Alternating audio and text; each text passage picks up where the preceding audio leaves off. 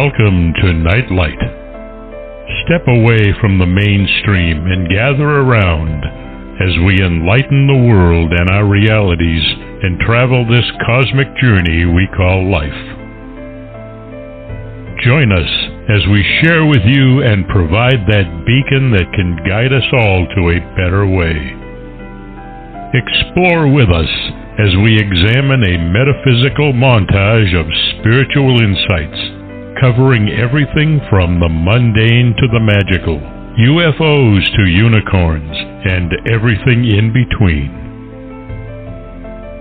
This is a time of awakening, of sharing and evolving, of spreading our wings and soaring on the cosmic breath of creation.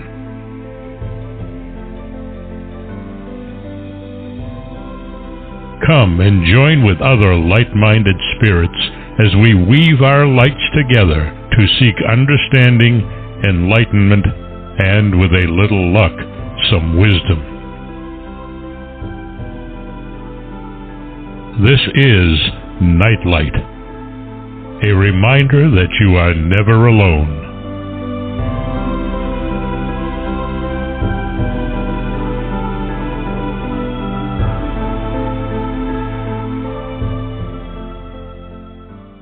Welcome, everybody, to Nightlight. I want to first thank Ken Quiethawk for his amazing intro. He and his wife have a website out there, and they are native storytellers, and they are wonderful illustrations of a way that another culture preserves their history and their cosmology and pass it generation to generation so that their history is kept alive within the minds and hearts of generation after generation. Check them out. They're on certainly out there on Google, and just look for Native Storytellers, and you'll find Ken Quiethawk at the very top of the list. Tonight's guest is very exciting for me because it's a topic that has been very near and dear to my heart. She sits here and calculates on her fingers, and it turns out for the last 60 years. As a matter of fact, the essence of UFOs, the reality of their existence, and their presence within our reality are what actually got me to where I am today. And I'll talk a little bit about that later. But the name of the book is Making Contact, and the author is Alan Steinfeld. Making Contact presents multiple perspectives on what no longer can be denied, that UFOs and their occupants are visiting our world. This book answers questions that remain in the wake of the recent Pentagon's disclosures as to who and why these beings are here. At this critical juncture in the government's official acknowledgement of the reality of UAPs, scientists, politicians, and mainstream news outlets have no idea what to make of these startling revelations or the outpouring of sightings and contact experiences currently being reported on a global scale. The book stands as the most comprehensive clarification to date on the intent and intelligence behind these phenomena.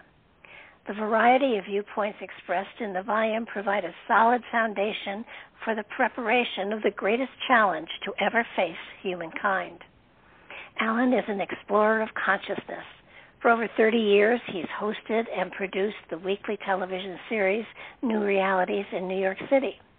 These include interviews with luminaries in the field of health, spirituality, and UFOs, such as Deepak Chopra, Marianne Williamson, Ram Dass, and every major UFO researcher in the field. With his media appearances, lectures, and conferences, he informs millions about human potential, remote viewing, and the nature of alien contact. For over 5 years, he has emceed the largest UFO event in the country, Contact in the Desert, and he feels that only when the inner explorations of the soul are combined with the outer adventures of the mind can we achieve a harmonious understanding of our place in the cosmos. Making Contact stands as the essential handbook for embracing the most exalted moment in the history of humanity, meeting the cosmic others.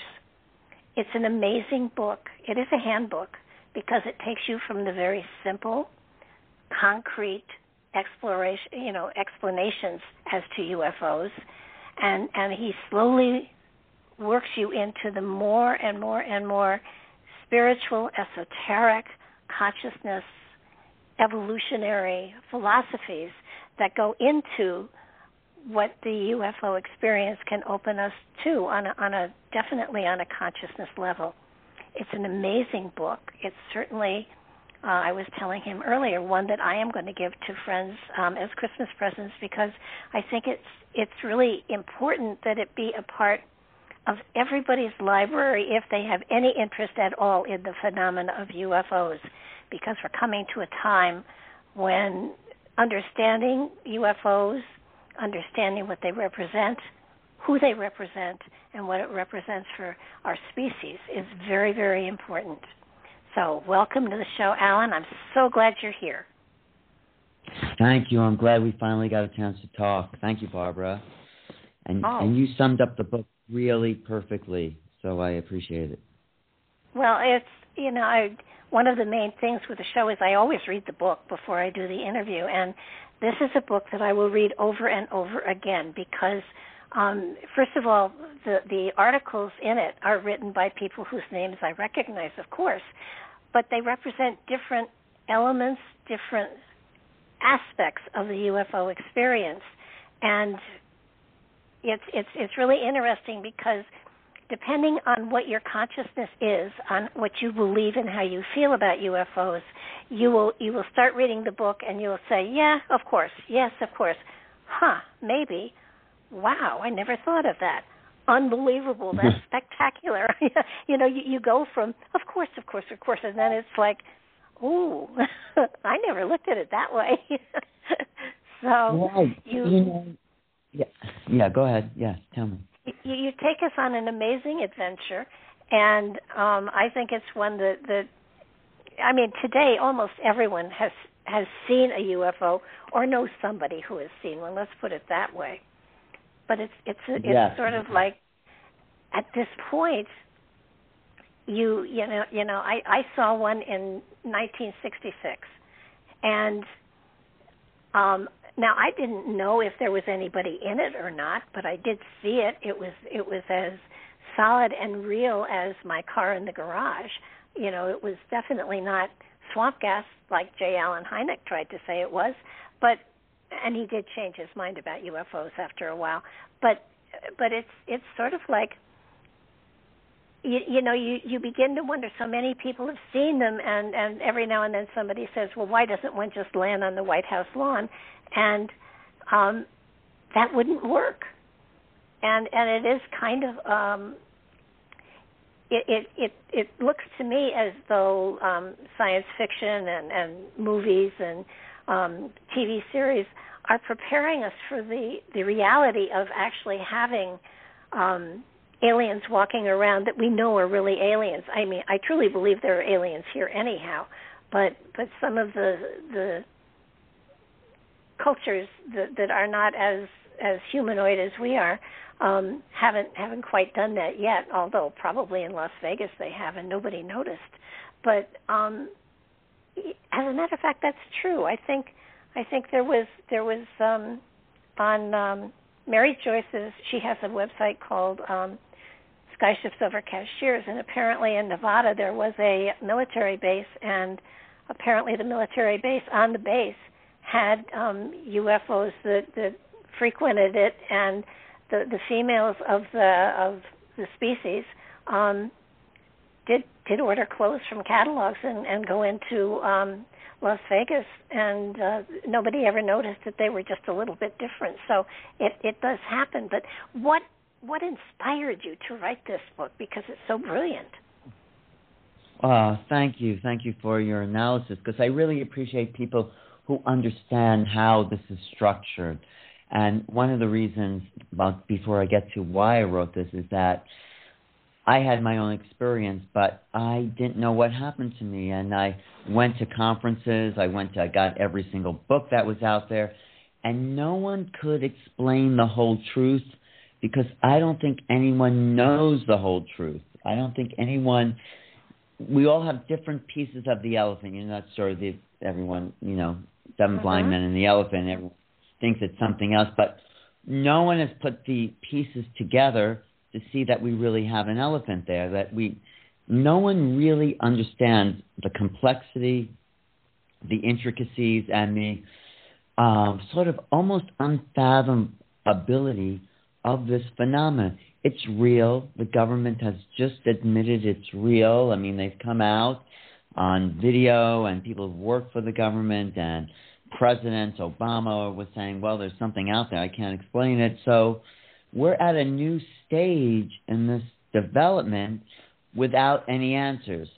So at least the questions are being asked publicly. So I felt we needed a book. The public needed a book to understand the aspects of the phenomena from what we know now, from the hardware, the nuts and bolts, to how it's affecting people in their consciousness and what it might portend for the future of humanity. So this was my attempt to take 75 years almost since Roswell, since 1947, where the modern UFO era had begun. There might be, of course, interactions with beings before that, but we can say something began early July 1947 that got the world into a new awareness. And we're at the threshold now of the government coming forward and saying, yes, sort of that we lied. For a long time they said, no, it was just weather balloons. And now they're saying, well, not about Roswell, but these phenomena in general, there's something we can't explain. So, and that may or may not be true. Maybe they know perfectly well what these things are and who these beings are, and that might be too much for people to understand. But I wanted to take the perspective, like, what can I introduce the world to that will be uplifting? I think the book is very uplifting and represents a very positive trend in our relationship to the unknown. What did you think? Oh, absolutely. And I think what got to me is, though I understood that whatever species or culture or race or whatever that was designing and flying these objects had to be, at first I was saying, hundreds of years ahead, and then I realized that no, it was probably thousands of years ahead. And I'm wondering, is it hundreds of thousands of years ahead? It easily could be that long, because if you look at pictures in caves and things like that have been, carbon dated to millions of years ago, there are, UFOs there. And look at it, Nazca. There's a spaceman there on the side of the hill. I mean, it's these phenomena have been with us for probably millions of years, and the more I think about it, the more it says to me that they've even been here before the last mass extinction. So they've probably been here millions of years watching. And if somebody said, well, they're waiting for us to get ripe so they can eat us, but I don't think that's the case. I think they're waiting for us to attain a level of consciousness so that we'll be able to understand them. I agree with you. Yes. If they wanted to eat us, that's a very primitive perception. I mean, people project only what they know onto the unknown. And the unknown is much more mysterious and inexplicable than people are aware. They say, oh, yeah, that's a UFO, like they know what that is. So there's a mystery that's sort of invading our world in a good way, and we have to wake up to the fact that we're part of the mystery. That's, beyond science. I think these beings are, probably hundreds of years or thousands, like you said, or millions of years in advance of us. And that also means their spiritual development is much more advanced, for the most part, I think. Because look at us in the last 100 years. We've made a lot of spiritual advancement, at least in our little community. So these beings, I think, don't want to eat us. They don't want to invade. They don't want to take over. They want us to wake up, because consciousness is one. We are connected. Me and you are connected, Barbara. Everyone listening to this, everyone on the planet is listening, and every being in existence is connected to this vast universal mind. Let's call it that. And so we are a planet out of balance. This is what the mass extinctions, like you said, it's partly climate change that is not controllable and partly man-made climate change, but we need to look at ourselves as connected to each other, not separate. And I think this will give us a venue, a forum into meeting the others, because we may call them aliens, but they're sentient, they're in-soul, they're incarnate, and also multidimensional. They're us. They're like us. They may be from somewhere else or not, but, most people you meet are very nice, I would say. And then there's the occasional, right. Well, yeah. I mean, you have that in families, for heaven's sakes. I think that maybe, for me, a better term for them would be non-terrestrial. Yes. So that non-terrestrial. And I think, when you say alien, for many there's a negative connotation to it, and of course now with open borders and everything, we have aliens of another kind coming in. So I think we really have to differentiate from terrestrial and non-terrestrial species, and so. We're non-terrestrial as well. We might be of the non-terrestrial species, humans, right? Oh, I think we are. I think, I truly believe that we're hybrids of some sort. Science has for so long been trying to find a missing link, and the missing link is missing because there is no link. The missing link was some sort of genetic manipulation of our DNA, if you will, and I do believe that in our DNA, once we finally get to understand it totally, they say that, I think it's 7, we're only conscious of using 7% of our DNA, and the rest is junk DNA, and I think that junk DNA is where our history, our evolution, our spiritual journey through time, where all that information is stored, so that when we come to a time when we can embrace that awareness, then we're ready to go into a cosmic brotherhood of some sort. But, at this point in time... It's a little ignorant to call something junk. Nature does not make junk. Humans make junk, but nature does. There's purpose for everything in nature, and it shows the total ignorance of a scientific community who call themselves scientists to label something they don't understand as junk. I mean, that is just the height of ignorance, and you see that right now with UFOs. You see scientists like Neil deGrasse Tyson saying, "Oh, well, why doesn't people take more cell phone pictures?" And then someone asked him, I think it was the CNN or one of those interviews, what about what the pilots saw off the Nimitz?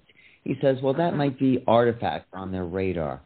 Instead of listening to the testimony and hearing what these pilots saw, these objects with their own eyes, why doesn't he listen to that? Because he's not in the position to change his mind to a new reality.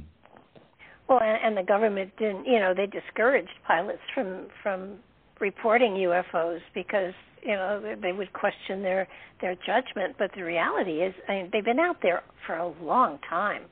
They appear in some of the artwork of the Renaissance. They certainly appear in caves. It's been a reality. They've been out there forever.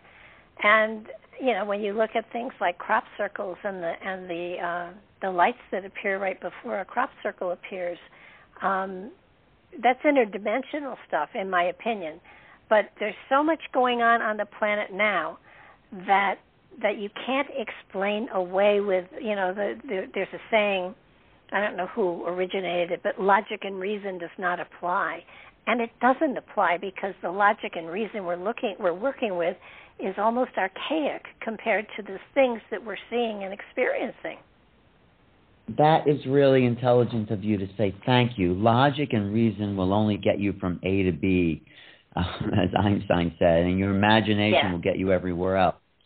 So we are trying to understand this phenomena with an old way of thinking. And John Mack, one of the writers in my book, do you know who John Mack is? You know, he's a Harvard psychiatrist who people would come to him and say, please tell me I'm crazy because I'm interacting with these alien beings. John would say, I have good news and bad news. You're not crazy, you know.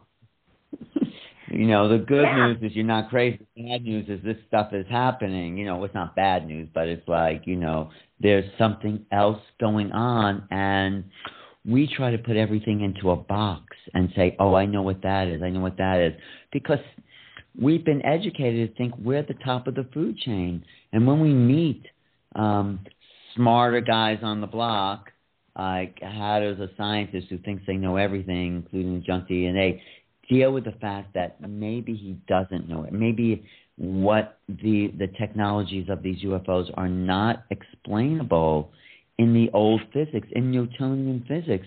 Do you realize we're using a physics from the 1600s, thermodynamics, to run our automobiles and machines? You know, you put a force forward, you get a force out. So you burn gasoline, that's the energy that burns, and you move your car forward. Or the steam engines were like that in the 1800s. And so we have not evolved really technologically beyond this Isaac Newton's laws of thermodynamics. And obviously these craft are not filling up their gas tank to get here. They have a different and more evolved understanding of physics. And this is what I think they're calling us to try to understand. It's like they are demonstrating their physics. They're putting ships down sometimes for people to find and reverse engineer. So they're gently, this is my belief,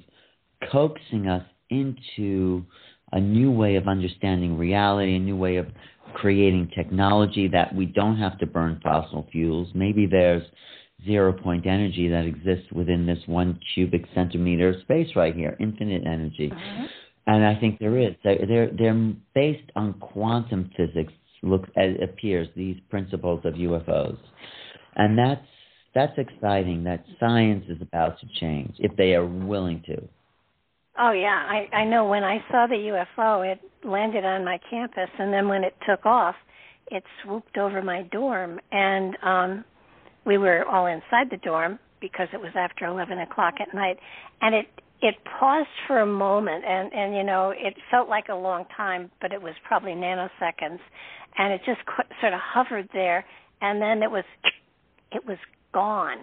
And what amazed me, a number of things amazed me. One was there was no sound, there was no air displacement, there was no sonic boom, there was nothing that you know could explain how fast it went, and then the other thing that amazed me was that obviously I was in a large group of girls, and there were a lot of them that, you know, just ran screaming. A lot of them were hiding in closets. I don't know why, but they were. A lot of them were crying. A lot of them were upset. And two of the girls standing next to me didn't see anything. And all I could get was, I want to ride, you know. And that's what started. Where was that, and what year was that? It was 1966. It was exactly 1966, and it was in Ypsilanti, Michigan. It landed on campus. It's one of the authenticated sightings. In a lot of the books, they report it as happening at Michigan, at the University of Michigan, but it happened at Eastern Michigan University, and it was just amazing, and a number of years later, it became one of the authenticated actual sightings of a real UFO. And how long did it land for? How long was it there? It wasn't there for long. I can remember we were listening to the news, and a news reporter broke in and said that a UFO had been sighted near the campus or on the campus of Eastern Michigan University. And the next thing we heard were police cars and state police cars all rushing past the dorm with their sirens running and everything. Of course, this is how you approach a UFO, with sirens running. And we could hear on the radio them saying, we're going to turn the stadium lights on to get a better look. They turned the stadium lights on, and as soon as they did, it rose up and it swooped away. For the rest of the evening, there were pairs of policemen with dogs patrolling the entire campus. And when we listened to the news at midnight, there was nothing. They had halted the air traffic in the 3 airports that were right around there, but there was no mention of anything. And of course, wow. we were right around. We were around a lot of Army and Air Force bases were in the area. There was no report of anything, and we all were kind of, I just felt like something clicked in me, and I felt like sort of in the Close Encounters of a Third Kind, how the guy keeps making mountains out of mashed potatoes and stuff. That's what I felt like. I felt like there was a connection of some sort.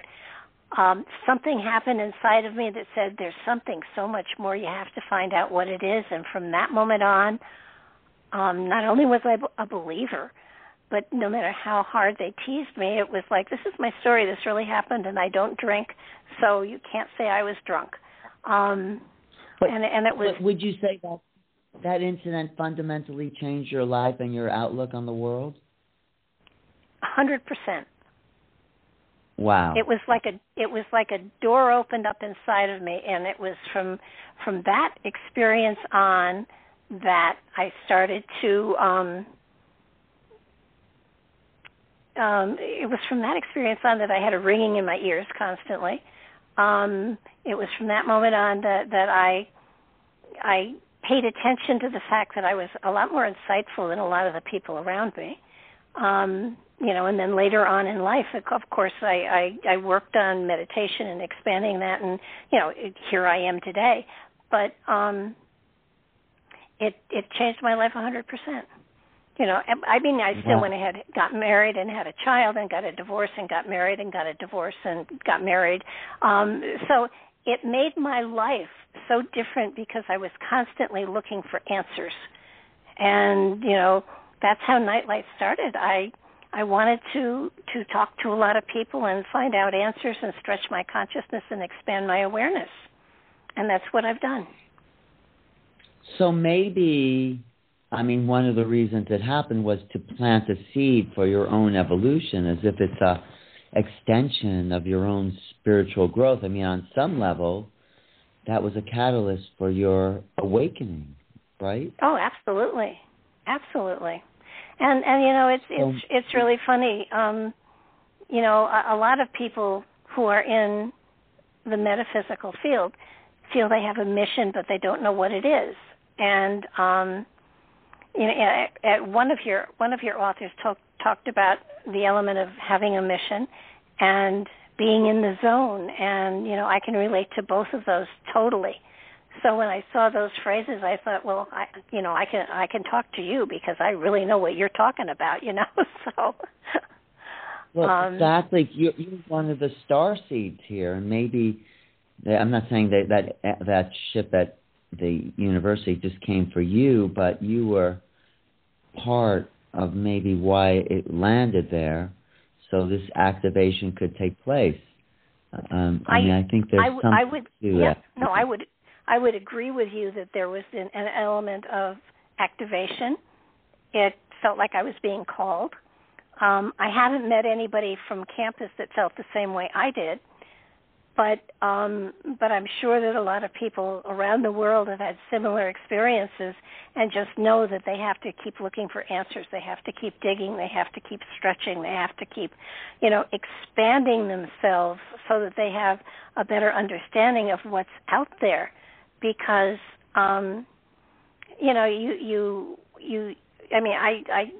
do some channeling work too, and there are other people that do channeling that bring through beautiful spiritual material that is just outrageously fabulous, and it's sort of like something triggered inside of them that opened a portal in a part of them that allowed them to reach to that spot and bring through material that hopefully someday can help people. And it is. You're helping people. We're trying to help people. I mean, my UFO contact opened up a whole spiritual world to me, like a multidimensional world, because I felt it didn't take place in this level of reality, but it happened. It was a mark on my leg. So how to explain something that doesn't seem physical but yet leaves physical traces? So this is the realms we're going to have to explore as a human civilization, and the sooner the government comes forward, if they will, ever, the more we can lay this all out on the table and start to understand a new level of collective reality that's been denied to us. I mean, we can't rely on the government, but we have to. It would be great if it would happen. What were you going to say? I was going to say that I think it has to take place in spite of the government, because the government controls everything. And with spiritual enlightenment, and you stop and you think about we're in an avatar. Our bodies are avatars for our spirits, and our bodies have powers that we haven't even tapped into. And every time somebody discovers a new gift, the first thing the government wants to do is to militarize it. And so I don't think that the government is going to be the way this consciousness, this evolution of consciousness happens. I think it's going to be a grassroots type of movement that eventually will have to be recognized by the government but not controlled by it. Right. I do think it's like the people's movements of the 1960s, women's liberation. That had to be, we had to have marches and black liberation, all these liberations that became part of people standing up and saying, this is what I want for me, freedom, and this is what the whole UFO field needs to stand up and say, this is what I want. Actually, I'm planning a rally in Washington next year where people can come together and give speeches, and maybe you'll be part of that, So we'll see how it goes. It's in the planning stage, but Look what the government has done with remote viewing. I mean, what have they done? They've militarized it. They've used it to spy on people and things. But still, there's a good upside to the fact that not the militarization, but people are now learning remote viewing. Actually, I teach remote viewing, and people are realizing they have this innate talent to bend their mind to anywhere they want to in the local universe or any place beyond time and space. So this is yes, the military will weaponize anything because they're like if you're a hammer, the world looks like a nail. If they're here to defend, that's all they can think of doing, and so. That's like, survival level. That's first chakra, right? And it's like the sequence of the book. I start off with Nick Pope, who defends the government's secrecy, and that's like, survival, defense, all that. And then we are using these gifts of spirit to awaken our true humanity, our compassion, our love, our empathy, our ability to tune into other people's, their thoughts. And so we can't, even though a part of our population's militarizing, it doesn't mean we want to deny it, right? Oh, yeah, you can't. I mean, in order for, we have a brotherhood of man, and it means that we're all related, even even what we look upon as nasty is a part of us. And if you take all the aspects of all the people and put it all into one big bowl, then the planet becomes a singular personality, and you just hope that the good outweighs the bad. And I think that it does. That I think is what extraterrestrials are waiting for, are looking for, are hoping for, is that we can tip the scales in the right direction. I think that I truly believe that our genetics have been manipulated so that we are hybrids at this particular point in time, and it's fascinating to watch humanity in all of the convulsions it's going through at this particular point in time. And it's what do you think we could do? What can we do to help make it easier? Well, I think that the fact that no longer are people like you or I burned at the stake is a real good, step in the right direction. That's a good thing, yes. But I think, I taught school for 25 years. I taught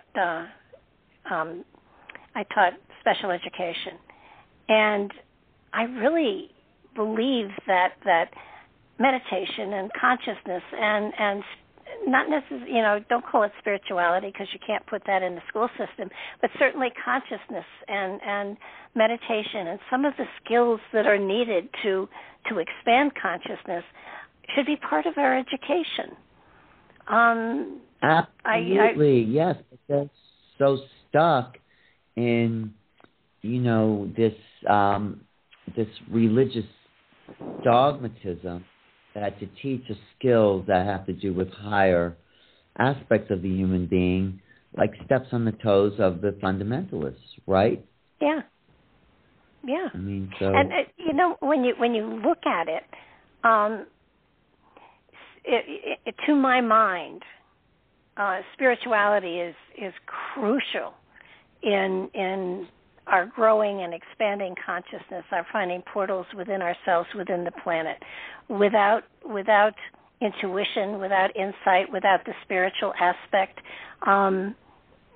we are only half there. I mean, you have to have those aspects to be a total person, to be a total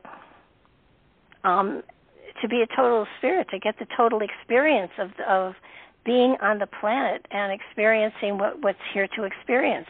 If all you have is the science, then you've cut yourself off from the magic of the universe. Exactly. The magic. That's what the UFOs, this is what Jung said, the UFOs, this mystery that's appearing to us, brings back the magic that the human being has lost in this technological world. And so, did you ever see 2001: Space Odyssey?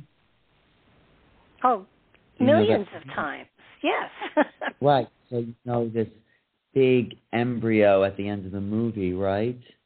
Mm-hmm. And that's the birth of a new humanity. But how did that arrive? By overcoming the technology, the AI, the artificial intelligence of the computer. How, right? Uh-huh. That was like consuming and wanting to take over. I think this is we have to stop the technological takeover of our minds in order to be birthed anew. We have so much potential we haven't even discovered yet.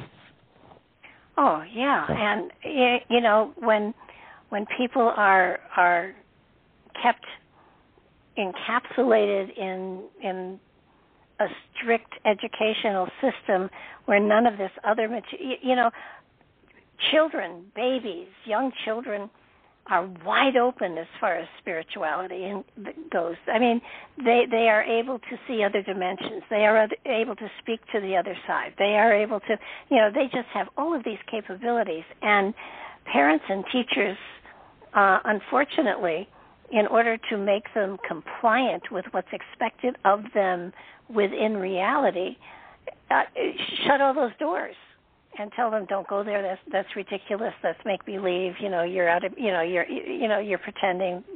They don't encourage that aspect, that side of a child, and right. That's it's Well, no, go ahead. What were you going to say? That's what. No, it's so important that children, when children are born, when they're very young, between the ages of probably 1 and 5, they exhibit aspects of themselves that, in my opinion, this is just my opinion, that aspects of themselves that they have mastered or that they have done well in other lifetimes, and they bring it to this particular incarnation. And if they're allowed to develop those aspects within themselves, if those are encouraged, whether it's art or music or any number of different modalities, if they're encouraged to follow through with those talents that they're exhibiting, they will have a richer, fuller life. But usually parents, are so intent on making them be able to get a life and get a college degree and get a job and get married and have children and die happy. But that's not what life is about. Thank you. Well, that's why I'm saying the importance, even though the government is not going to change people's minds in a sense, but acknowledgement, official acknowledgement, gives more room to the phenomena being embraced as a reality. You know what I mean? Yeah, but government as a whole wants to control the population. So it's not to their advantage to have people out there who are dreamers. But look at Nikola Tesla. Look at, Ford. Look at Edison. Look at the Wright brothers. All of those were dreamers. They paid attention to their dreams. Lots of major inventions came through dreams, inspired by dreams, and that's a part of our consciousness that speaks to us that we need to pay attention to. And nobody talks about that. Nobody talks about, what was that dream about? Let's see what it means. What does it mean to you? How does this affect you? What do you think? And, it just, to me, is so sad because I'm looking at the educational systems today, and they are taking away creativity and inspirationally, inspired things. They're trying to keep everybody in a very thin, in a very small box, so to speak. God forbid you go outside the box.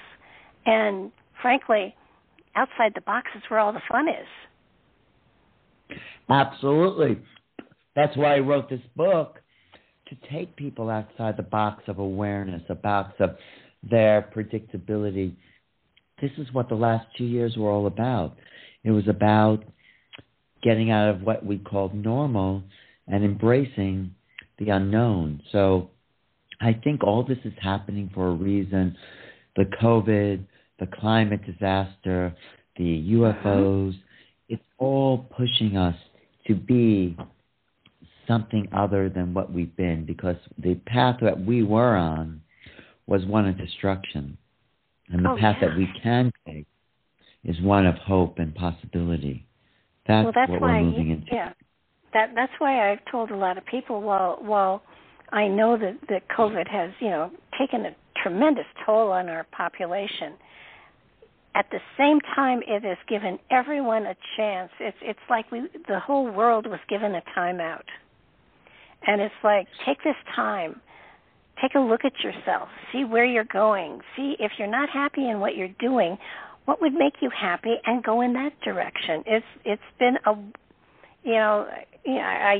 not denying people passed away because they did, and that was horrible. But for the population as a whole, it gave you a chance to really examine where you are, who you are, and what you are. And do you want to be something different? Do you want to go in another direction? If you lost your job, frankly, that's great, because now you can create something that is better for you and that is going to be more supportive of you. And honestly, I truly believe if people are happy, they can't help but make enough money to support themselves. It just happens. Yes, I really appreciate your really beautiful, uplifting attitude. I didn't really know much about you, but I like everything you're saying because you are a real open-minded, free spirit and adventurer and sees the possibility in all things. So thank you for putting out the good news that there's more to the human being than just getting married and going to work, having children. That's not what we're here for. Those are things that happen to us. What we're here for is the awakening of the divine consciousness, don't you think? Absolutely. I do. And, you do mention telepathy in a lot of places in the book, which I'm very, very fascinated by and fascinated with, because, our ability to be telepathic is something that everybody has the ability to do. Yet nobody on this planet, we all come in with the same skills and skill sets. It's sort of like, I often describe the human body as a car, because it's an avatar and our spirit rides in it, so it's a car. And it's got all the bells and whistles. It's got every extra you could cram into it. But they didn't give us the owner's manual. So it's up to us to figure out, which button to push. Usually with a car, I find the headlights and the windshield wipers, and then I'm very happy, and I don't really need to find the other buttons and what they mean. But in my human body, the ability to be telepathic, or the ability to I don't want to say prophet, but to be able to foretell the probability of the outcome of situations, it's something that's there for all of us. For a long time, I did readings. Go ahead. Sorry, a long time. What? No, what were you going to say? For a long time, no. I used to do readings and stuff like that, and I stopped that because I was creating a very codependent following, and that's not my purpose. My purpose was to help people find those talents within themselves, and I was doing a bad job of that. So I took to interviewing, which is a lot easier. But I just want to say, I think we were given an owner's manual for, the embodiment. We just have ignored it, with the instinctual drives, the feelings, the intuitions.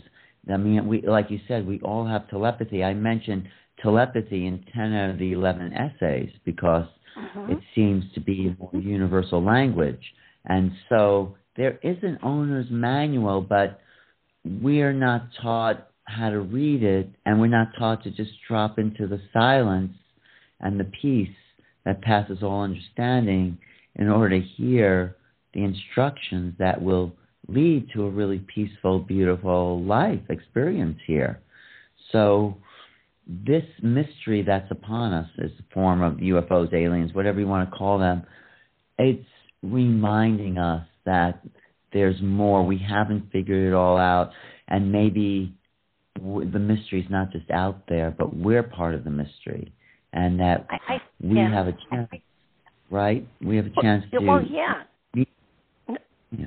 Somebody said a long time ago, I think probably a lot of people have said it, so, I certainly can't take credit for it, but basically it's we are who we have been waiting for.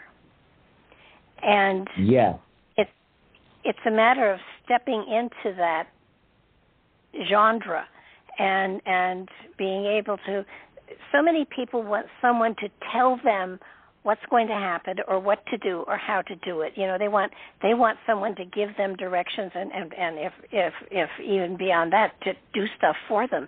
And the reality is we've got all of that inside of us, and all we need to do is take the time and the quiet to go in and be open to that information that our higher consciousness will give us. It's there. It's that quite often people don't trust it. Right. So we need to relearn who we are, right? I mean, isn't that what the ancient mystery schools were about.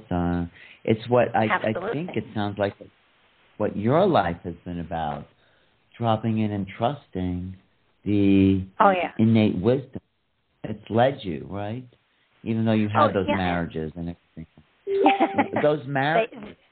But I'm curious, did you see them as lessons, or you see them as a program that you thought you had to do, or I mean, I don't know what your experience was. I think that in retrospect, each of them taught me something, and like I say to most people, I learned a wonderful, powerful lesson from each one of them. I'm not writing thank you notes to anybody, but I did come away from each of them with some amazing magic and some greater wisdom, so that it was. I mean, heck, they made me who I am today. So I have to be grateful, but I'm not writing thank you notes. You're not writing thank you notes. What does that mean? That you're not grateful? Going to go thanking. I'm not going to write them a thank you note and say thank you for making me the person I am. What you don't want? I'm just curious because it's been difficult, right? I mean, two of them are dead, so that would be really hard. And the third one, not really. I think that I do believe that every time somebody experiences a lesson, it's a two-way deal. That both people involved in getting the lesson, both people are getting something important and positive for their own development. Now, whether they acknowledge it or not. But those things happen to us to learn, like you said, be grateful. But do you think on some level we set it up for that reason, like we're in control of that all? I believe that before we incarnate, that we set up a program of some sort that we're working on different aspects of our spiritual development, and so in a way we sort of request that situations be presented to us so that we can experience them and grow from them. I do think that we sort of put in a request for experiences. We can't be specific, so that sometimes the lesson is uncomfortable, and sometimes we struggle with it. But the reality is, we put in for it. This is what we asked for in our life, and this is what we're experiencing.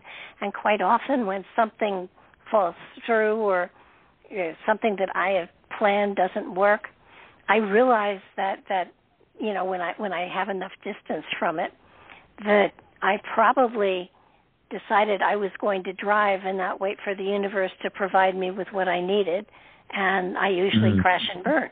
And, when I do, I hear laughter, and it's like, all right, so I screwed up. I thought I knew where you wanted me to go, and I went there in spite of you. And so that was the lesson. And, once you have a good laugh and dust yourself off and start all over again. So it's life is an adventure. It's all perfect. Yeah. It is. It's not predictable. And I think the opportunity UFOs give us is to really step out of the box of the known, of what we thought reality was, and welcome something completely different, as Monty Python used to say, right? Now for something completely different. And so this gets us out of this routine, this normalcy, this, like we said, this normal life of marriage and children and businesses, and the mystery gets closer to the real human being, like the way art and creativity does. That's my next book is about art and creativity. So I think somehow it's all related to this bigger mystery that is unfolding for us as human beings. This is what, the world is not explainable in the way our media and education and religions and politicians and our parents have told us it is. It is something other. It is something undefinable and unfathomable and inexplicable and all those words, because the mystery is everywhere, and we're part of that mystery.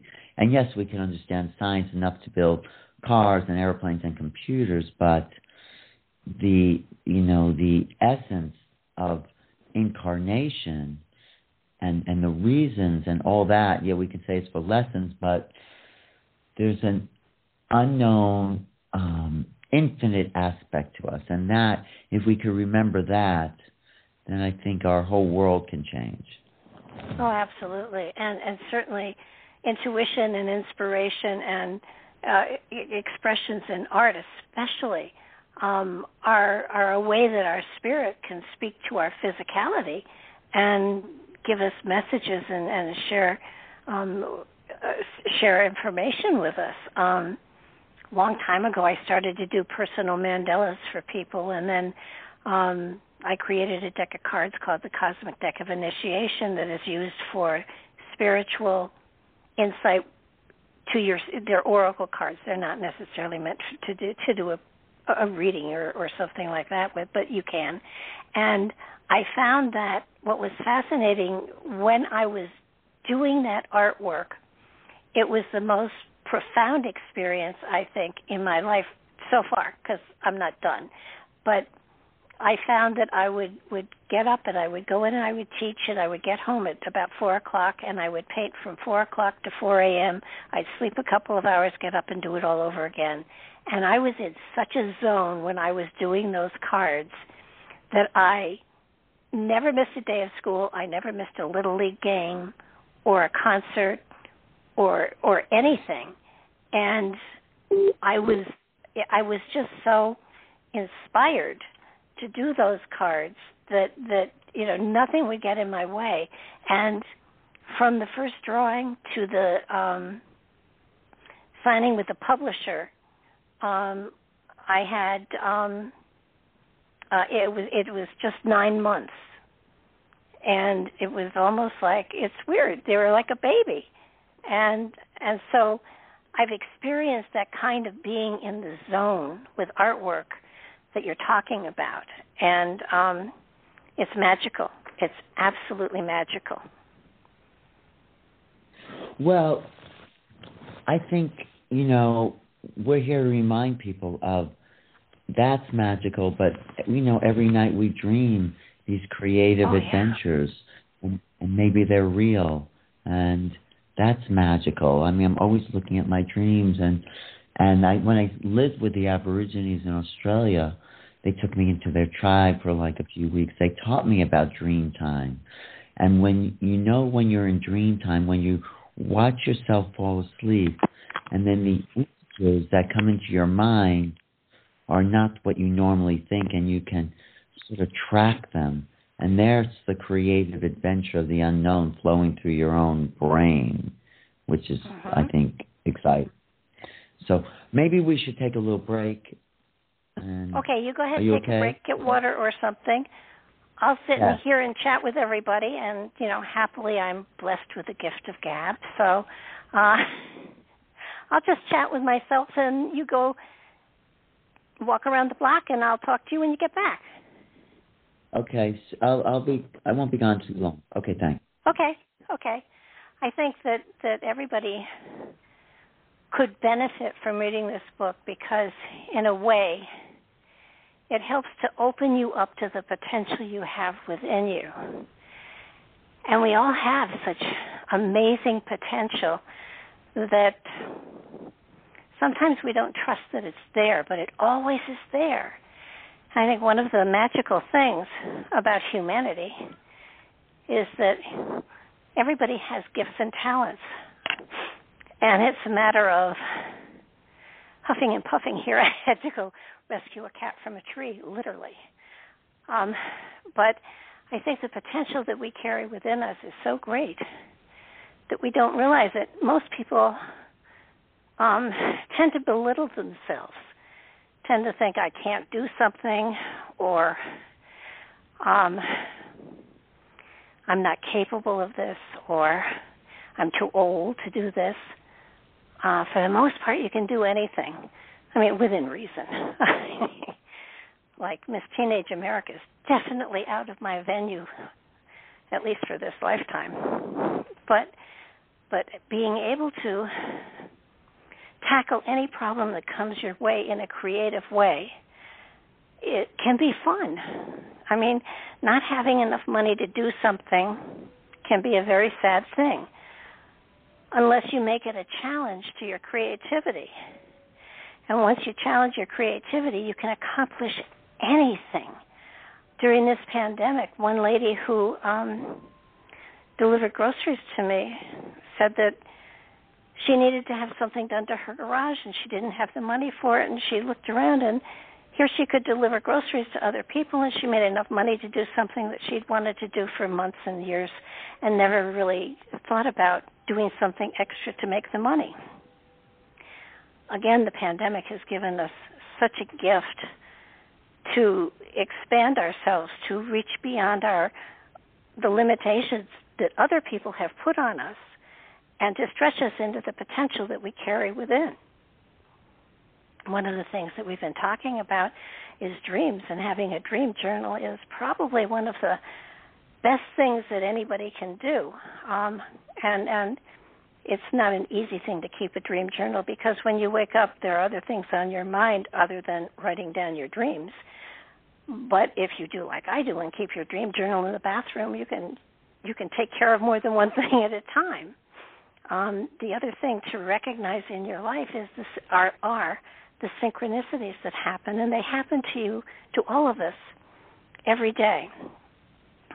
Synchronicities are one of the ways that our higher consciousness talks to us and gives us messages in spite of ourselves.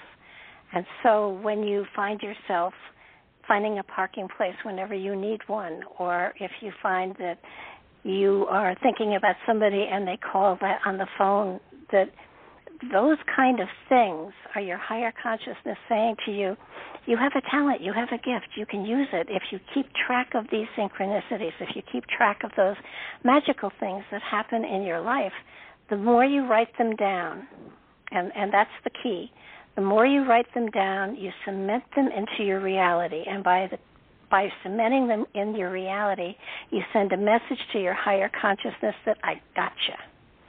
And the more your higher consciousness sees that you are paying attention and you're taking note of the things that are happening to you, the more frequently these synchronicities come to you and the more intense they become. I am a firm believer in synchronicity. I have acknowledged synchronicity probably the last 2 decades for sure, more than ever before in my life. I always find that synchronicities give me a message from my higher consciousness that I'm in the right place at the right time in the right way. And the best example I have of this is that when I used to live in Connecticut, and I had dinner with my son one evening, and he had flown in to do something in Boston. And we were having dinner, and I said to him, I think it's time that I sold the house and moved. And he said, okay, where do you want to move? And I said, Nashville. And he said, really? And I said, yes, really. And he thought I was joking, and he said, well, get a real estate broker and see what you can do. And the next day I got a broker, and I listed the house. It took 1.5 years for me to actually sell the house. And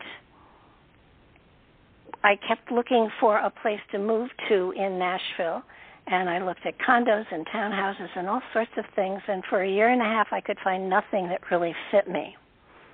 And after 1.5 years I got a little discouraged, and it was sort of like, I know that I'm supposed to move. I believe it because it came out of my mouth, and I have to act on it because it was one of those things that I just know I have to do.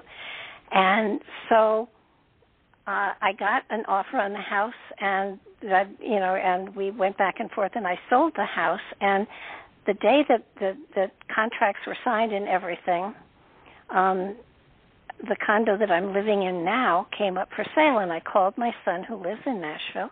I said to him, I think that's it. Go look at it. And he went and looked at it. He said, it's very nice. Do you want to fly out and see it? And I said, nope, buy it. And he said, don't you want to check it out first? And I said, nope, that's it, buy it. And so he did. And the very first time I actually walked into it was the day that I moved in. And it felt like home. It felt so perfect. It was unbelievable. And in my backyard is a graveyard that is 200 years old, which I thought was fabulous, and I was very excited by. And I asked them around, who's the cemetery for, and it was a family that settled the area that I'm in. And I could read one tombstone, and the tombstone that I read was, his name was Thomas F. Smiley, and a friend of mine and I did some genealogy work on him just out of curiosity. And it turns out that he has had a sister named Hattie, and Hattie was married to a man named Aaron DeLong, who is an ancestor of mine. So that we had, my family is in my backyard. Even though I am basically a northerner, I apparently have a southern branch, and it was sort of like the universe saying to me, okay, you definitely belong where you are. So, set up your tent and get to work. So that's what I've done. And Nightlight, since I moved down here, has expanded into, besides it just being one show. Mark Eddy, of course, is a host as well. And since I moved down here, we've added 3-4 other people, so that the Nightlight Radio Show has now become a Nightlight network. And that means that there's expansion going on here in spite of everything that's going on in the world. And so I think that all of us need to take a look at what's good and positive out of this whole situation. Where have we grown? How are we stretching ourselves? How are we getting into other aspects of our own development? And it expands us. It allows us to become more of a person than we were before all of this happened, because before all of this happened, we were all sort of on a track and moving along, and everything was kind of the same, and suddenly all of our lives shifted, and for probably 85 or 90% of all of us, our lives have become better if we really pay attention to what's going on. There is a better security within ourselves. There's a better understanding of ourselves. There's a better understanding of who we are as people, and where we want to stretch ourselves, and how far we want to take our lives. So it's been an exciting adventure, and I think that all of us have certainly grown from this experience. I think we become more aware of our surroundings and are more secure within ourselves, and I think we know ourselves better than we did before our routine got broken. And our routine had to be broken because it wasn't taking us anywhere. So now we have the opportunity to stretch ourselves into other areas and other realms. There are books out there. There are videos out there. There are all sorts of ways of researching areas that are of interest to you and expanding yourself. You don't have to, the pandemic is restricting us so that we are more and more on our own within our own venues and in our own lives. But it doesn't mean that we can't reach outside of those structures that we are restricted to with our consciousness. The element of meditation, the element of stretching ourselves telepathy-wise, and you can make it a game. You can stretch, and send messages to people and relatives who are out of town. You can do all sorts of wonderful things given the time that we now currently have. Is Alan back yet? Guess not. Yes, I'm just got back. Yeah. Yes. Oh, hello. okay. Bob. Thank you for keeping the ball up in the air, floating. So what I'm also interested is in how creativity works with this new phenomena. Like, what does this inspire us to do? How will it change our world as we meet these other beings on a common platform? How will it expand the arts? And how will it expand our capacity as human beings? It's not so much about aliens, it's more about us. What do we need to stretch into to reveal more of ourselves? What capacity do these beings bring out in us? Do you know what I mean? Yeah, and I think that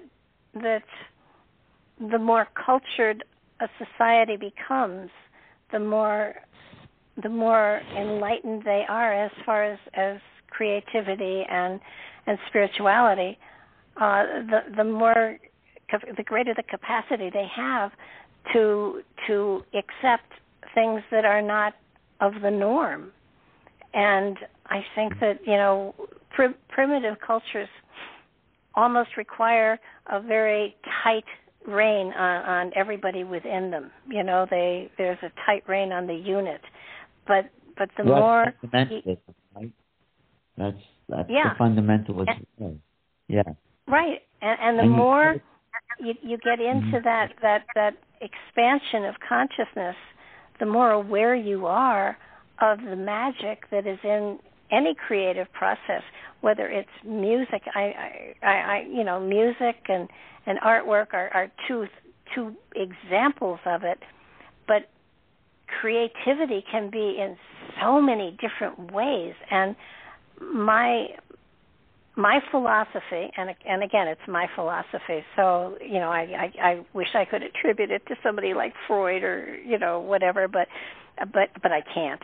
But my philosophy is that creativity is crucial to the development of the human spirit.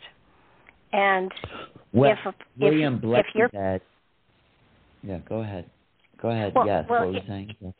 If your life has come to a standstill, if you feel that you're not moving and that nothing is happening, in my opinion, it means that you are not doing anything creative in your life to fuel the movement of yourself through this reality. Right. So that all you need to do is find a creative process that you enjoy and involve yourself in that creative process, and you will find life starts to move ahead for you. Yes, our destiny, according to William Blake, is to be creative. That's why we came in here. And what does creativity do for us is help us feel more, helps us express. I think everyone's creative. Everyone gets up in the morning and says, what am I going to wear? Well, those pants match my shirt and shoes. How do I look? So we have all these minor inspirations of creativity, but when we decide to do a project like this book, we're looking for a way to tap into something beyond ourselves. That's the excitement. And that's when you could tap into something beyond ourselves, then it actually follows through to other people receiving that artwork. Look at Van Gogh's paintings, right? Starry Night. He went beyond himself in order to deliver that unknown to people, to viewers of this, to readers of this book, to, that's what the art is calling us to do, step beyond the norm into the transcendent. And that's why I think UFOs are going to inspire a renaissance of human creativity as we embrace this other. It's a launching point for a new reality, a new world. And one other aspect is I think they are much more abstract in their communications than we are. They communicate in symbols and concepts, and we have this need to put everything into categories, but that's not really how the bigger function of the greater mind works. It works in a much more apprehensive as opposed to comprehensive way. Does that make sense? Yeah, it does. I think that, if you can look at artwork and you can tell almost immediately if the person is a technician or an artist, because there are lots of people that do artwork that technically have done something, that is graphically pleasing, but they haven't put a part of their spirit into it. And when an artist has flowed into the expression that they are putting down on paper, you feel the resonance. You can feel it. It's the same way with music. You're right. Yeah, no, that's a really good point. Real communication is through the resonance of the transcendent spirit that's creating the art, right? Yeah. You said you're feeling it. Yeah, there's a great movie out there. It's a Mexican movie, I believe, with subtitles. It's called Like Water for Chocolate, and basically it's about how when you're cooking, if you're putting a part of yourself into the cooking, whoever eats that is going to feel it. They're going to feel that there is something of your spirit, your soul in there. Two movies that absolutely, to me, say that there's the spirit of whoever created them in it. One is Avatar, and the other is Interstellar. Both of them have a feeling that there is a spiritual message here, and 2001: A Space Odyssey as well. But I didn't get Interstellar. What is that about again? Interstellar. Interstellar is about the Earth is drying up, and they're sending spaceships out to hopefully find places to colonize. And it's a great movie. You should watch it. It's a great movie. I think I may have seen it, but films stimulate this imagination and makes us understand what's possible. Just to get back to the UFO situation, the problem we have is that as this UFO phenomena gets revealed as reality, there's a part of me that thinks this is just another science fiction movie. So I'm trying to find a way, right, of separating the reality to the projection of reality. So I haven't found a way to quite do that, but this is not science fiction. This is bigger. This is about exploring a bigger world of our consciousness. And so... Well, yeah. But, actually, maybe they are just meant to be a trigger. The brain our brains are capable of so much stuff. They're capable of sending holographic pictures that appear to be realistic, and maybe our consciousness is sending these holographic projections so that we expand our consciousness to be able to understand we are part of a greater brotherhood than we think. Yes, exactly. I think something's calling us to a new future, a new possibility. We're being beckoned to, and we have to rise to the occasion of this greater world that is waiting for us. It's waiting for us to embrace it. And so everything that we need to understand, I think, is being revealed to us as a new kind of way into the unknown. This is where our future lies, with the unknown, with possibilities, with hope. But you spoke.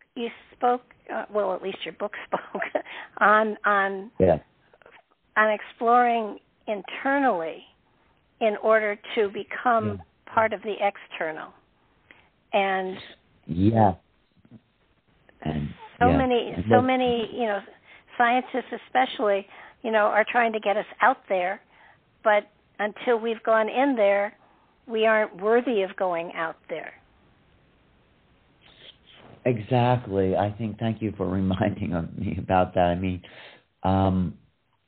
there's a deep aspect to the human being that we have yet to explore, and when we do explore it, the further we go in is the further we go out.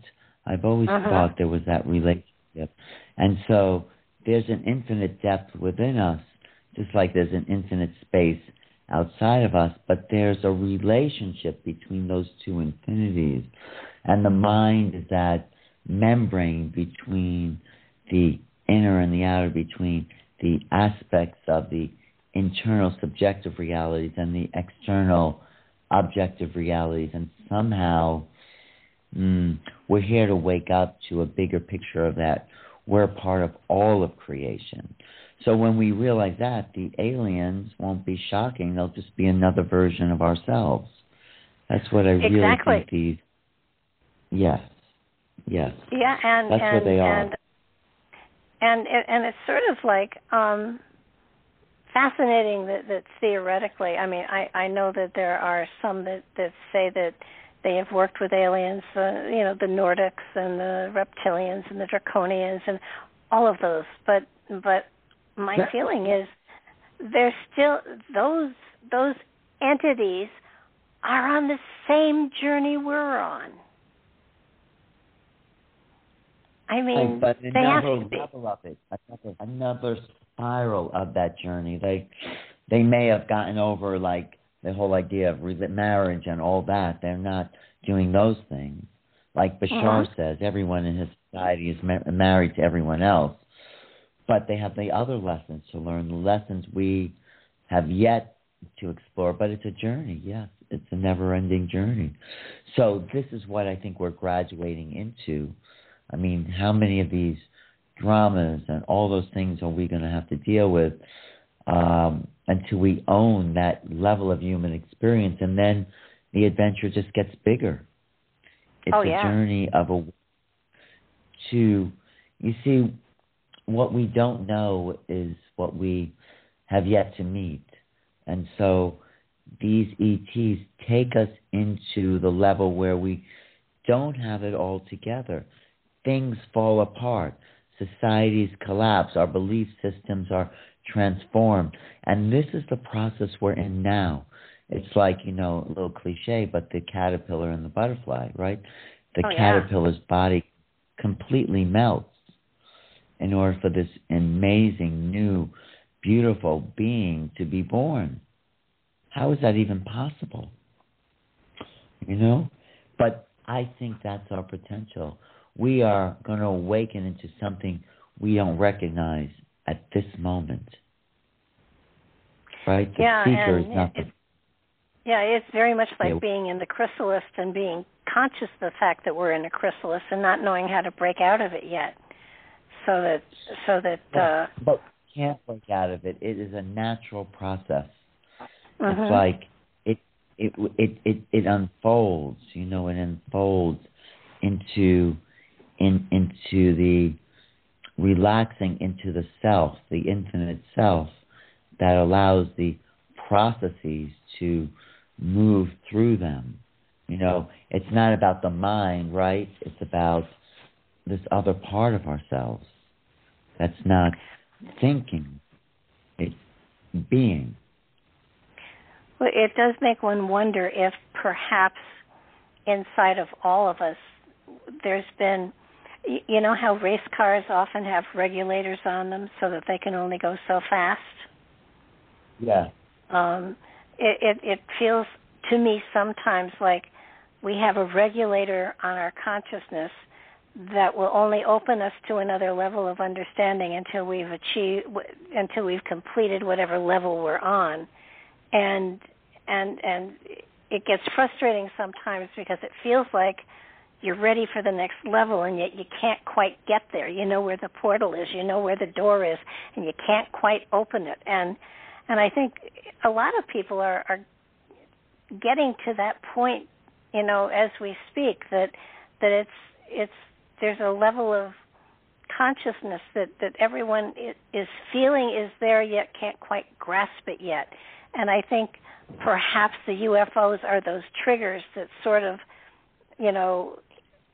there's a clicking or something inside of us that when we understand who they are, what they are, how they are, that we are opening ourselves to another level of consciousness that allows us to stretch ourselves even further spiritually speaking.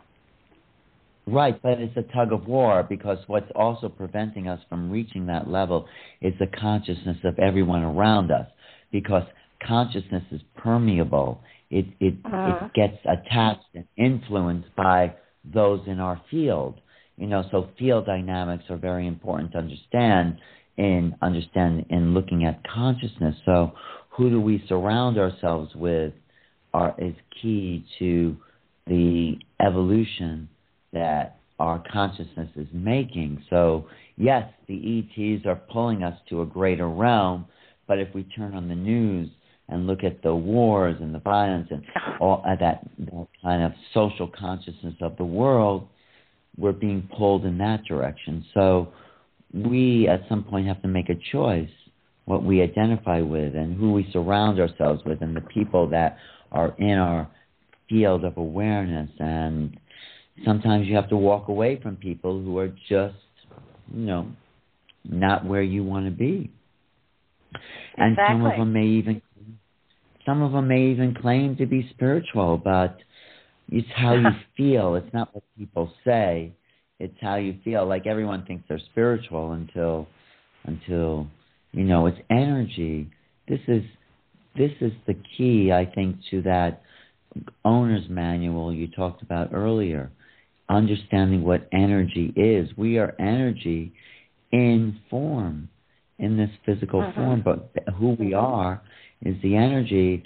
I mean, I'm agreeing with you on everything, but I'm just looking with you at the way we see ourselves through this a sort of difficult time, but there's great hope and possibility and freedom just on the other side, and I know that's possible. Oh yeah. I know we're. And I think too, it's not so much. I know lots of people who say they are spiritual, and yet their lives do not reflect that. So, exactly. So I think people have to understand it's not what you say; it's how you live your life that really denotes who you are and where you are within your life passage. And right. it's you can say I'm a light worker or I'm a this or I'm a that, but if your behavior, if the way you address life, if the way you approach life, if the way you treat other people is not in accord with that, then there's something wrong someplace, and it's usually with how you're. I hate to be defined. I don't want anybody to define me as anything. I am a result of where I am inside and how I treat people around me and how I behave within my life. That's who I am. And there's no way to put a label on it.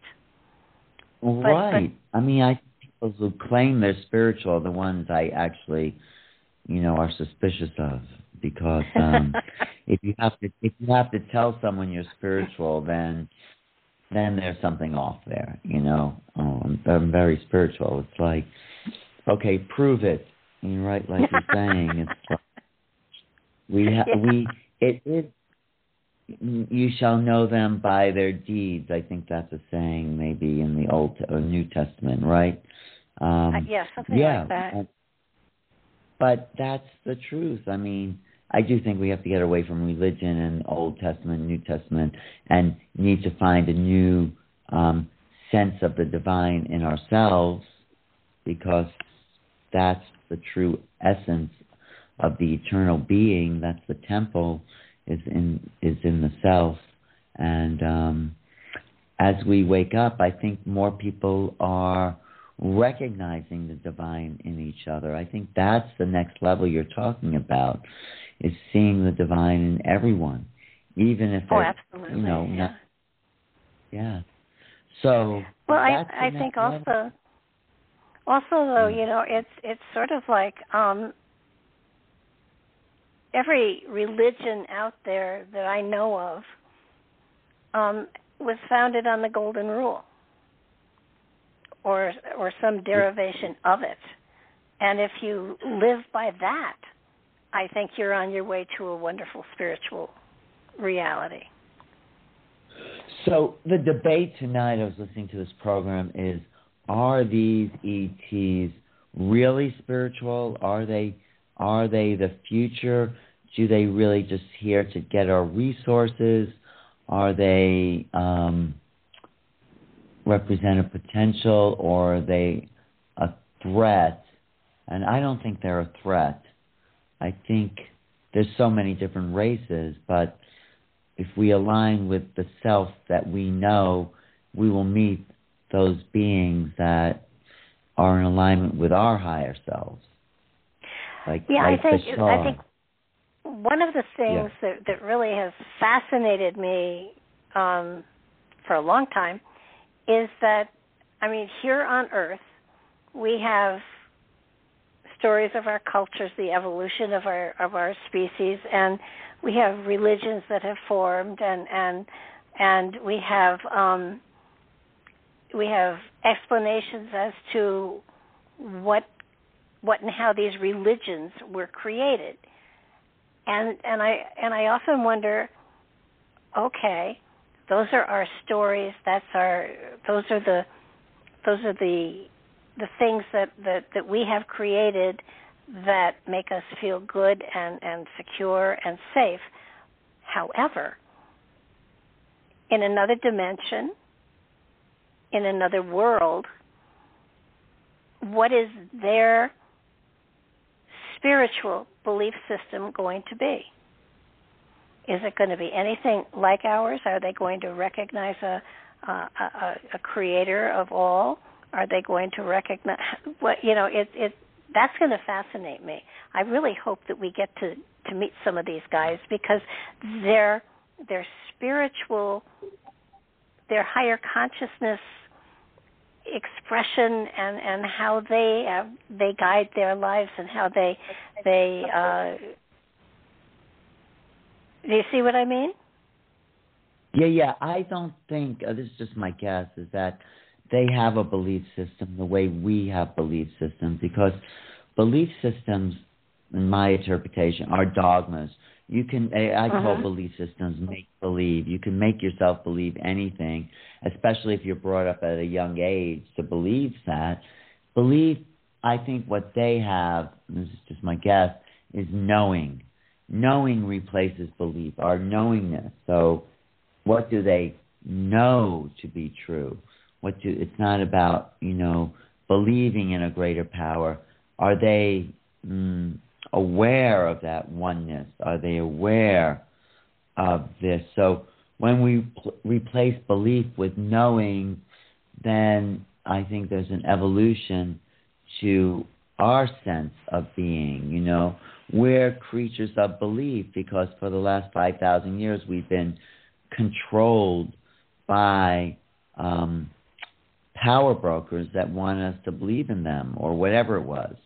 Some religions are great. There's some great aspects to some spiritual religious teachings, but that has to be replaced with a knowing of what we are. And it might be different for everyone, but I think we have to transcend belief. That's just my belief, my opinion. I can see, where that would. I can see where that would make sense, because once you recognize that there is a cosmic consciousness out there, a source of all creation, and that there are thousands probably of worlds of people who have their own dogmas, their own religions, how do you get to the place in consciousness where you can all be one and come from so many different places? I think it's going to be fascinating. It will be fascinating. It'll expand what we think reality is, but each of us has a knowing, a sense of knowing, if we're allowed to develop naturally without being imposed upon by different dogmatic traditions.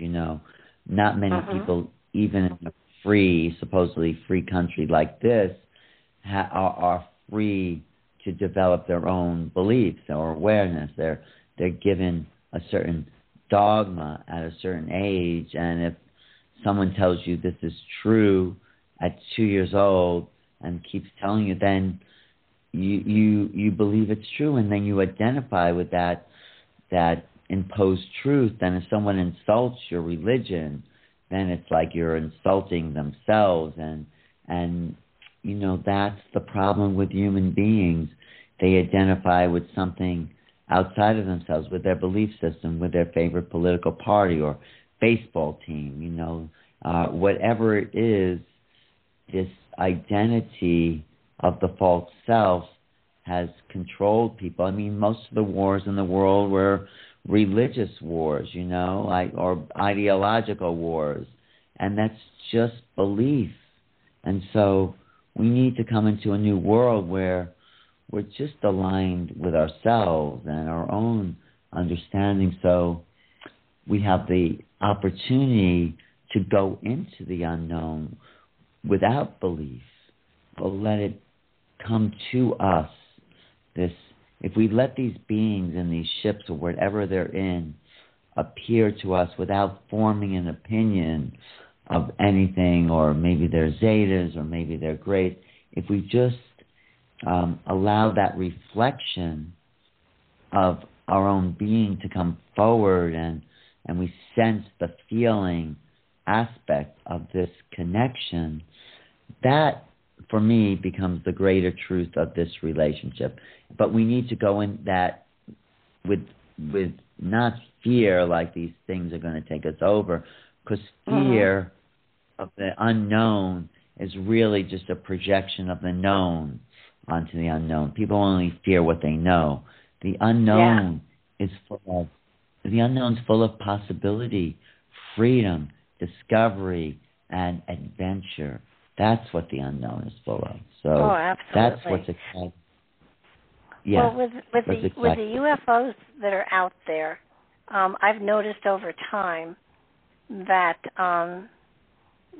they've changed shape and size. They've changed dimension. And are they all, there have been so many different ones. Are they representative as far as, and is in your opinion, because I know that there's, they don't have VIN numbers and you can't identify what planet they came from, but is there more than one species that is visiting the planet? Yes. I mean, absolutely. In my opinion, there are many. There's reptilians that are not all bad. There are the luminous beings they call the tall whites, white only because they're luminous light around them. There's the little grays with the big eyes that have been, identified as ETs. So there are many species that are visiting us for probably many reasons. I know the grays are here for genetic information, which I happily donated to be the father of an alien race. I know that's a little silly, but no, there are many different types. And one theory that Grant Cameron has, and he writes the second chapter in the book, he says, yes, the shapes of these ships seem to change with our own cultural evolution. Like in the 1890s, the spaceships looked like they were wooden ships in the sky. And then we get to these saucer shapes in the 40s, and then we get to these rectangular shapes in the 70s, 80s, and then we get to these little tic-tac shapes now. So there seems to be an evolution based on where we're at, and maybe they just reflect a level of consciousness that we're able to accept. Maybe they couldn't fathom a triangular shape in the 1890s, but now we can. So there seems to be some kind of parallel development of ET interaction with our cultural evolution, right? Isn't that what I mean? I can see how that could be. I also crop circles keep coming up here, and in my opinion, crop circles are dimensional expressions. So I think we have the ETs, and the UFOs, And then we have crop circles, which I think are a completely different level of consciousness. And the crop circles, in my opinion, are interdimensional messages coming through time, as opposed to spaceships that are different. Do you have an opinion on that? Know. Yes, thank you, because I've been to the crop circles twice in England because I was obsessed with them. I said, wow, why isn't it on the front page of every newspaper? Here's alien writing to us in these fields. What are they saying? And so I went there, and they actually felt. Have you been to the England crop circles? I've not been to a crop circle in England, but I've been to one in the U.S. Oh, really? Where was that? In Virginia, in the 80s. Well, when I went to England, each of these crop circles, because for some reason they're more abundant there, there was a different vibration to each circle. And I don't know if it's separate from the aliens coming there. They could be the aliens writing to us in these symbolic images to open up, their patterns in the field. And I think patterns of perceptions help open up neural nets of awareness. Do you know what I mean? The right brain sees patterns. The left brain sees the linear aspect. So do you see the trees or do you see the forest?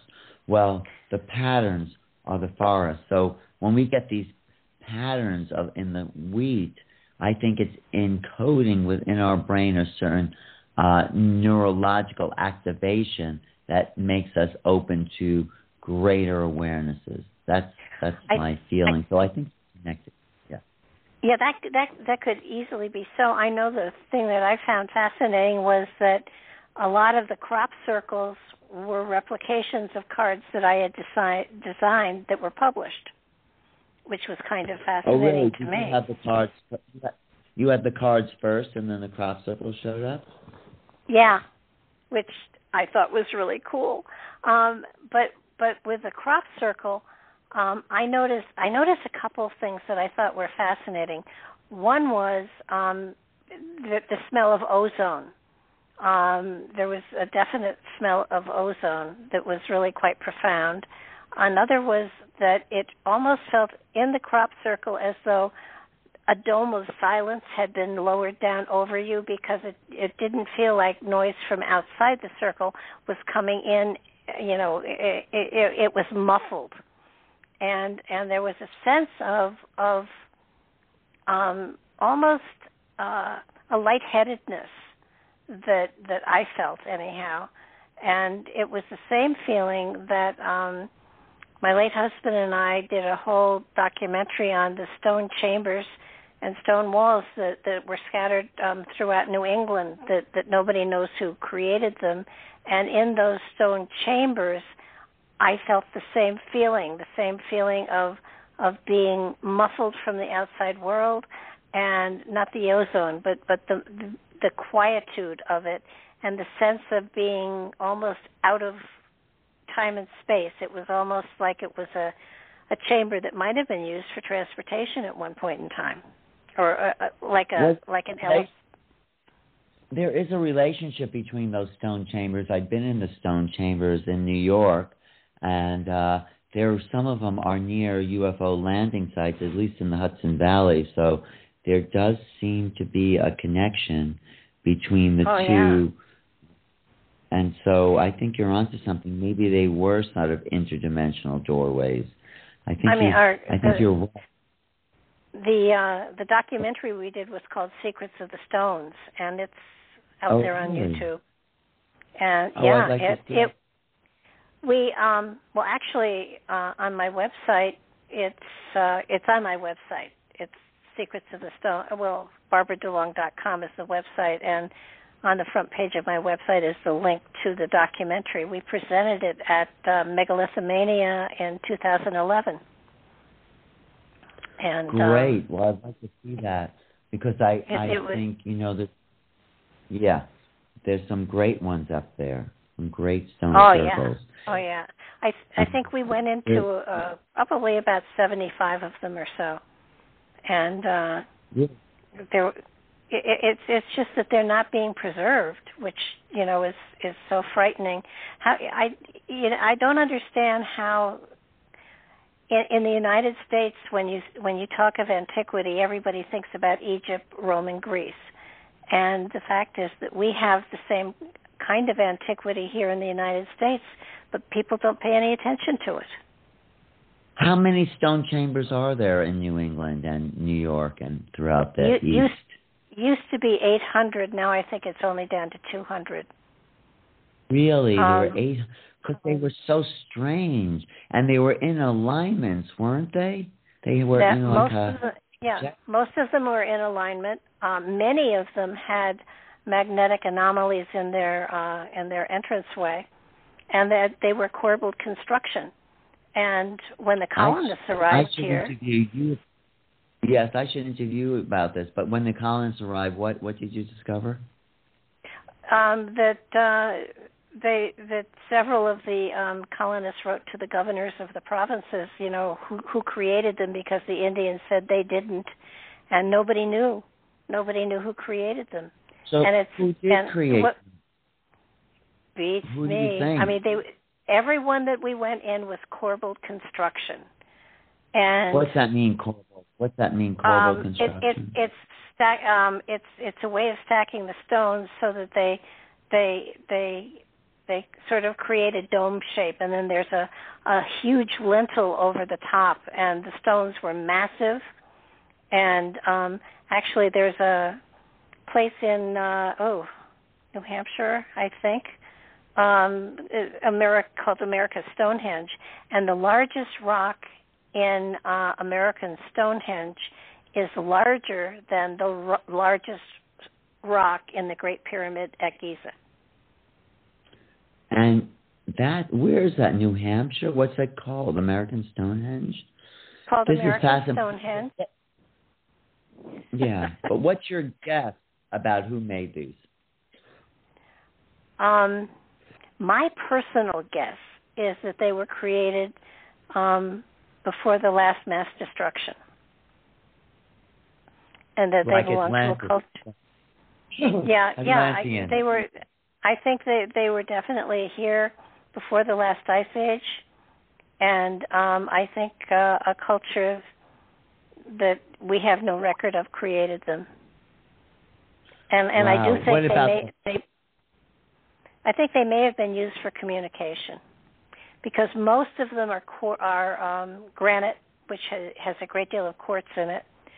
So I think that they were used for communication of some sort. They may have even been a portal for interdimensional travel. Wow, I love that. You have a book about that? No. Did you say you had a book or a film? No, it's a documentary. That's Secrets of the Stones. But my husband wouldn't let me put that part of it in. He thought that was a little bit too extreme. Well, he was a biblical scholar. He said we want to appeal. He didn't know. Nobody we talked to could tell us what they were for. They were certainly not root cellars. They were certainly not places where people were storing food. They were, I can tell you everything they weren't. They were not a burial chamber of any sort, because there was no spirit presence at all inside of them. They were as clean energetically. Oh, were they like just shelters from the storms, or? Nobody would do that kind of construction. The only time, I think it was 1,000 years before, the Phoenicians did corbelled construction, but I don't think it was Phoenicians. The stones are too big and too massive. These structures took a tremendous amount of time to construct, and colonists sure didn't have the time. Indians wouldn't have had the time, because they didn't live in stone hovels. You couldn't build a fire in them. There was no cross ventilation. There was no place for a fire to, for smoke to exit. You can't figure out what they were used for. Well, there's one not far from me, and it's right near a dolmen. You know, these big rocks that are balanced on these little rocks up in Brewster, New York. You know one in Brewster? So I lived in Westchester for 50 years, yeah. Yes, I know. Oh, you did. You know the one in Brewster, that big dolmen that's there off of, is it 684? But that's interesting because when you get underneath the big rock, there's a kind of energetic field you feel because of the mass displacement, you know. Oh, absolutely. The mass. Oh, you're talking about the balanced rock, are you? Yeah. Yes. Yeah. Yeah. The balanced rocks are just phenomenal. There's one I think it's New Hampshire too. I'm not sure, but it's huge. It's bigger than a locomotive, and it's balanced on so precariously you just can't believe it. And it's so solidly there. It's on a teeny little point that it's balanced in, and it's been there forever. And there's no explanation as to how. But is it related to the stone chambers? It probably is same time frame, but I don't know what the time frame is because you can't, of course, carbon date stone. Yeah. No, I love these mysteries, and you know, I think the UFO situation is a mystery that's accessible. It's an evolution that will explain the past. You know, I hope so. That's my hope. It keeps reminding us that it's out there too. That's what's so cool. You know, it will, you know, kind of everything will calm down, and then suddenly there will be sightings all over the place, and you know, again, it all comes up, and the mystery is there again, and we have to look at it and say, well, you know, why are they here? What do they want? And as far as the crop circles or even the Nazca lines, you know, it's not cosmic graffiti. It's there for a reason, and we just don't know what that reason is. Yeah. Well, yeah, we don't know what it is, but I think the crop circles are communications to the right brain to actually open up more neural nets of awareness, more patterns of perception. I totally agree. Yeah, and so many of the crop circles almost look like they could be units in a computer. Some of them do, but some of them have this fine nesting, a weaving on this very small level that no one can explain. Why would someone weave some of these smaller strands of wheat together? It's so odd. So there might be like frequency modulations that are happening in this, but that is a bigger mystery to me than the UFOs. You know, there's like something very, very strange going on here. But just as far as the book, to wrap up. Oh yeah, well, listen, the book is definitely a textbook I'd love to see in colleges. I would love to see colleges. You know, colleges, you know, their first 2 years they call them, you know, standard classes you take because they teach you what high school didn't teach you. And I think there should be a core course on, you know, just what's coming in the future. And this book is a wonderful handbook for, putting it out there.